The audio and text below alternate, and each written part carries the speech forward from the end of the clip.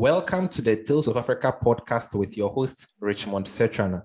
Today, I have someone in our studio with a very interesting story to tell. So I think his story makes up for one of the greatest survival stories in history. But before we delve into the juiciest part of the conversation, I would like him to introduce himself and then what he does, and then we can proceed from there. So welcome to our studio, Harrison Okene. It's an honor to have you. Yeah, thank you very much. My name is Harrison Okene, the man who survived just before shipwreck. And today I am a professional commercial diver. So thank you. Yes, Harrison, thank you so much. So yes, you've gone viral on social media. I know you've granted a lot of interviews. You've been on YouTube. You've been all over the place telling your story. But I want my listeners to also hear it from your own mouth. Okay. So what happened? How come you were trapped under the bottom of the ocean for 3 days? What exactly happened? What actually happened is that the people that understand the story very well, is those people, those mariners, those sailors, they understand what it takes to sail and to do some sailing operation in the sea. Friday afternoon, we tie up to this tanker, which is that May 26th. So we tied up to this tanker, we were there, we were loading. The very first day, it was successful. The second day, Saturday, it was successful. It was 10 minutes to 5 in the morning on Sunday. I was even going to the bathroom. Let me just go in the toilet. The next thing I saw was the vessel turning upside down. Wow. So the whole guys were shouting. So I was there. My head went down. WC was up. The next thing I knew, the WC fell on my head and my head was bleeding. I was trying to open the door, struggling. No way. The whole place is blackout. I managed to open the door. So I saw one of the guys' phone reflection of the phone lights. So I went towards that direction. I met them in the water tide door. They were trying to go outside the deck, but they could not because this water tide door and the doors were all secured because of pirates. So we don't leave them open. We always keep them closed. It's only one door that is always open, which is the door at the wheelhouse. So it's only that one that is open. So we couldn't go out. So they were struggling to go out, and the water came, and the wheelhouse is already down. The bottom of the vessel has turned upside down, so the propeller were up. Wow. The wheelhouse is down. So the water that came from the vent and the door that is open in the wheelhouse. So the water just came from there. So we were trying to open it. The water just came from our foot and flooded us up. I see. So I asked myself, I said, I'm going to struggle with these guys here. I have to swim inside and look for a way to catch a breath. So I swim inside. As I was swimming inside, the swell, which is the force of the water, pushed me into a toilet, and it happens to be the second engineer's toilet. So I was there until the vessel got to the seabed, which is 33 meters deep. Then when I was there, I heard the guys shouting, other guys were shouting, and the propeller, the anchors were throwing on the boats like that. So I knew I was on the seabed. So I was like, wow. So I was just like shouting until he got to an extent whereby I couldn't hear the guys again. Everybody was getting silent one after the other. So I was trying to open the door. I couldn't open the door of that toilet. So I looked at the vent. So I saw that the second engineer's cabin, there's still some space of about 1.5 meter space. So one and a half meter space. So I went there. I was there. So I saw a life jacket there. So I tried to make use of it, but it has already come in contact with diesel. So the floater has melted. So it's of no use. So I was just struggling. I was just struggling there to see how I'm going to manage myself. So I tried to go through the water tide door. So I tried to go out. I tried more than 10 times. I could not. And in that process, I want to even lost my way. And if I lost my way, I would drown. So I have to get the coveralls in there, tear them, make a rope. So I'll tie it in the cabin I was. So if I'm out of breath, I will put the rope and I'll be dragging myself back to that cabin where I can go to have some breath. I went back and I said, God, if it's your will, let it come to pass. So I keep praying, worshiping, because the only person I know that can rescue me of that situation is only God, because it's not something that a man can come there and help me. So it's only God I believe in that can do that for me. So I keep praying, because before I got the job, I prayed about the job and I dreamt the job came, and really it came. So even before I got to that location to do that job, I was in Port Harcourt before to work and in a boat in a dry dock. So I was cross-posted to that place. And I finished my days on board. So it was my reliever to come and relieve me. He said, he's not feeling fine. He could come. I should say 1 week extra. Oh, And that's okay. what I was doing before we got the incident. So I was there. So I was praying. I was praying seriously. I prayed to an extent. I stopped praying and started worshiping because I believe in God, because He is the only person that have seen me through in my life, that knows my beginning and my end and my footsteps and things I do in my life. You understand? Because if He don't guide myself, or if I didn't see anything, I don't go for it, because I know it's not the will of God in my life. So, and actually I've dreamt of this incident, but in the incident, I survived. I didn't die. And it's the same place I found myself, and it's the same situation I find myself. So the dream reflect back to me again. So I started praising God, praising God, praising God, praising God, worshiping. So I've been there a very long time, weak, no oxygen again. I would pour the water on my chest to revive myself. And I was alive in there, and the crayfish were eating me live, Hey. like a mosquito. They were biting me, eating my arms, my leg, my stomach. Wow. So I was there. So I was You were in struggling for pain, life. struggling. I'm telling you. So at the end of the day, I heard a sound outside the vessel. We'll come to how you were saved. But let me ask this. So at that point in time, okay, when you were being eaten by fish alive, you were so cold, I'm sure you thought you never knew how you're going to get out of this. Okay, what was going through your mind at that moment? You don't think you're going to survive this? The first thing that got in my mind that, this is how I'm going to die, because I have access to nothing, and the whole world became nothing to me. Then I started understanding the word. When you preach the gospel to people, that what shall it profit a man to get the whole world and lose his own soul? In there, I was just like, wow, I'm missing my wife. How will my wife live when I'm no longer alive? You understand? I keep praying. But to an extent, I started worshiping. So when I heard a sound, I believed that something is about to happen. So I went down the vessel and I got the water dispenser. I removed the filter from it, and I started banging on the iron plate of the vessel, hitting the vessel, like in the means of transferring signal to anybody that is outside the vessel. Okay. So not knowing that there was a diver that came to place a marker boy on the vessel to know the spots that the vessel sank. Okay. So that was what they were doing. So I didn't know. But every operation that goes on the surface of the water, I understand, I hears them on the water, so knows the vessels around.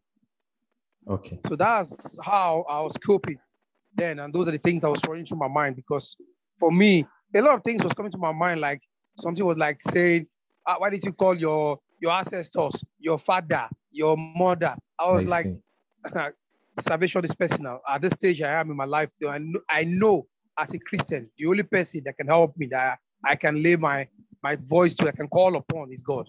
And I know He will do it. So, and He's the one I was only calling. So I kill those thoughts in me and focus on Christ. So that was the things that was running through my mind. That's really profound. And I'm sure at that point in time, when you're thinking about your family, you realize that when it comes down to, when life becomes very critical, what matters to you are the people around you, your friends, your family, those that you have meaningful relationships with. And my material things mean nothing to you at that point in time. Yes, because at that moment in time, you understand that, like I keep telling people, I work, but I don't work for myself alone. Okay. I work for my family. I work for friends. I work for sister, brothers, nephews, friends, like that. Because when I get paid, they knew I get paid, and they start bringing their issues one after the other. And I can say no, that I can help. I keep helping with the little I can. I would do. So at that time, I was just also asking myself, how would they cope? So that was like 3 days. Your family hadn't heard from you, right? When I was there's no communication. The whole world was useless before me. Okay. The whole world was useless before me. No phone, nothing. Just in the water, looking at the dark from morning to night. I don't even know whether it's day, whether it's night. I don't know. The whole place was just dark. So I never knew if anything was existing. In fact, the whole world was useless. There's no way to communicate with anybody. So it's like being in the grave, being buried in a grave. You understand? They have access to nothing. So per your own calculations, how long do you think you were under the water? I think when you came out, they told you you've been there for almost 3 days. But how long do you think you were there? Yeah, when I came out from the water, then I came out the third day, 10:30 in the night. Okay. So when I checked the time, the boat got sunk. And that time, it becomes 3 days. Okay. Exactly 3 days. Wow. Under the seabed, which is 72 hours. Wow. So how long do you think you spent there? When you were struggling, trying to, survive, how long was it for you? when I was there, I never knew the time. I was just thinking in me that it's just a day. Okay. I never knew I've been there for 3 days. That's going to 3 days. I see. Wow. So how did you survive this? I will tell you it's the grace of God. Because the grace of God was just sufficient for me because I'm not the most righteous or the most holy or the most Christian or the one that is more close to God or whatsoever. I'm not the best swimmer. I can't even classify myself as one thing, you understand, because God is a judge. You understand me? Yes, I understand you. But I was just surprised that I was the survivor among the 12 personnel that was on board. Because if you bring the 12 personnel, I think I'm the one that is less experienced or skill in swimming. I see. Yeah. Oh, wow. So I think divers were sent to recover dead bodies, right? The vessel, nothing float. It was only a piece of papers that was floating. So they said, we are all gone, that nobody can survive it for even 2 hours, that we are all gone, that they should forget about us. But the company said, go and get the spanners, the diseases, go and bring them, the dead bodies. At least we can give the dead bodies to the family. Okay. So when the divers got there, they got the first dead body, they got the second dead body, they got the third one. The fourth one, the guy was searching when I saw the diver. So I swam towards him and tapped him. And he was so scared, he was running away, but I was still following him underwater. I couldn't breathe, but I was still following him underwater for a while until he found out I was alive and he came close to me. And he was talking to me in terms of signal, so I should not be scared. This is a very, very interesting experience. When it was going viral on social media, people were saying this is false story, this is not true, it's not possible. You know, I saw the messages. It's not true, it's a fake story. I was just laughing because I know those people, they are not mariners, they've not walked in the sea, they don't have experience about what is going on. That's why they are saying that. And I won't blame them because a lot has been going on social media. So we have a lot of false stories from bloggers and the rest like that. So they wouldn't really believe, because actually when I even told a pastor of a church, so he was even saying that if it's black magic that I use, did they even know? So I told him, I said, go and bring the ancestors in your village. Tell them that they should go and rescue you, and you should go there and rescue yourself. I said, you would die within a minute. Nothing will ever bring you back to life. I said, even though my ancestors can even rescue me in that place, because I know very well. So whether I have ancestors, I don't believe in ancestors, actually. So whether people believe in ancestors, I don't care. But I keep telling him, if it's your ancestors, go there, you will die within a minute. So I was just like, why will a man of God be saying like this? Later on, they finally believe that it's true. Okay. So how has your life changed since this incident? Yeah, the incident actually has taught me a lot of things. Okay. I live like every day is my last day on earth. I do my best to please my friends, family, live at peace, happiness with them. I don't have enemy. I don't get angry. I finally understand that when you are no more on earth, what people say about you on earth matters a lot, which is the people you are dear to, the ones you do good to, the ones you favor the life. What they say about you is very paramount. It's very important. When somebody dies, when people say that wicked one, you go to die again. It's not a good comment, because you are wicked, because you are bad, you are not a good person on earth. But when people keep saying that, oh, if everybody die, I believe one person will survive, and it's this guy that will survive, it's a good word. And and when I came out, more than 10 persons keep saying this from their mouth, from different states in Nigeria that have met with me, that have known me. They keep saying it, that if everybody would die, RC will survive. Wow. RC cannot die. Wow. And really, when I came out, even in my company was saying that you guys saying rubbish, everybody have died. My other brother walked to them and told them that they should go and search, that one person will survive, that RC will not die, RC will survive. And they were surprised that why is this guy so brave saying these words? And actually, when it happens, a word came to pass. So I believe God was seriously watching over me, because his grace was sufficient for me. I think you have family and friends, people who are dear to you, people who love you, and people who believe in you. and it makes all the difference. Of course. Wow. So, your story actually reminds me of Dorcas in the Bible. When she died and then the widows and all that, they went to show Peter the dresses that she made for them and all that kind of thing. And then she was raised back to life. So I think because people look up to you, people rely on you, and you do good to people, people know that when death comes knocking at the door, you are somebody who cannot be taken away, just like Dorcas in the Bible. Yeah. And it's very interesting. So let me ask you this next question. Okay. So what advice will you have for anyone who finds themselves in a life or death situation, just like you did? I'll tell you something that people don't understand in this life. Okay. There are so many secret killers in this life. Mm. And the secret killers are panic, fear of the unknown. You understand? Yes. Some people, they find themselves in a situation they've not even thought or try to encourage themselves to struggle through the situation or to fight through the situation. They will just give up immediately. And when you embrace fear, your BP shoots up.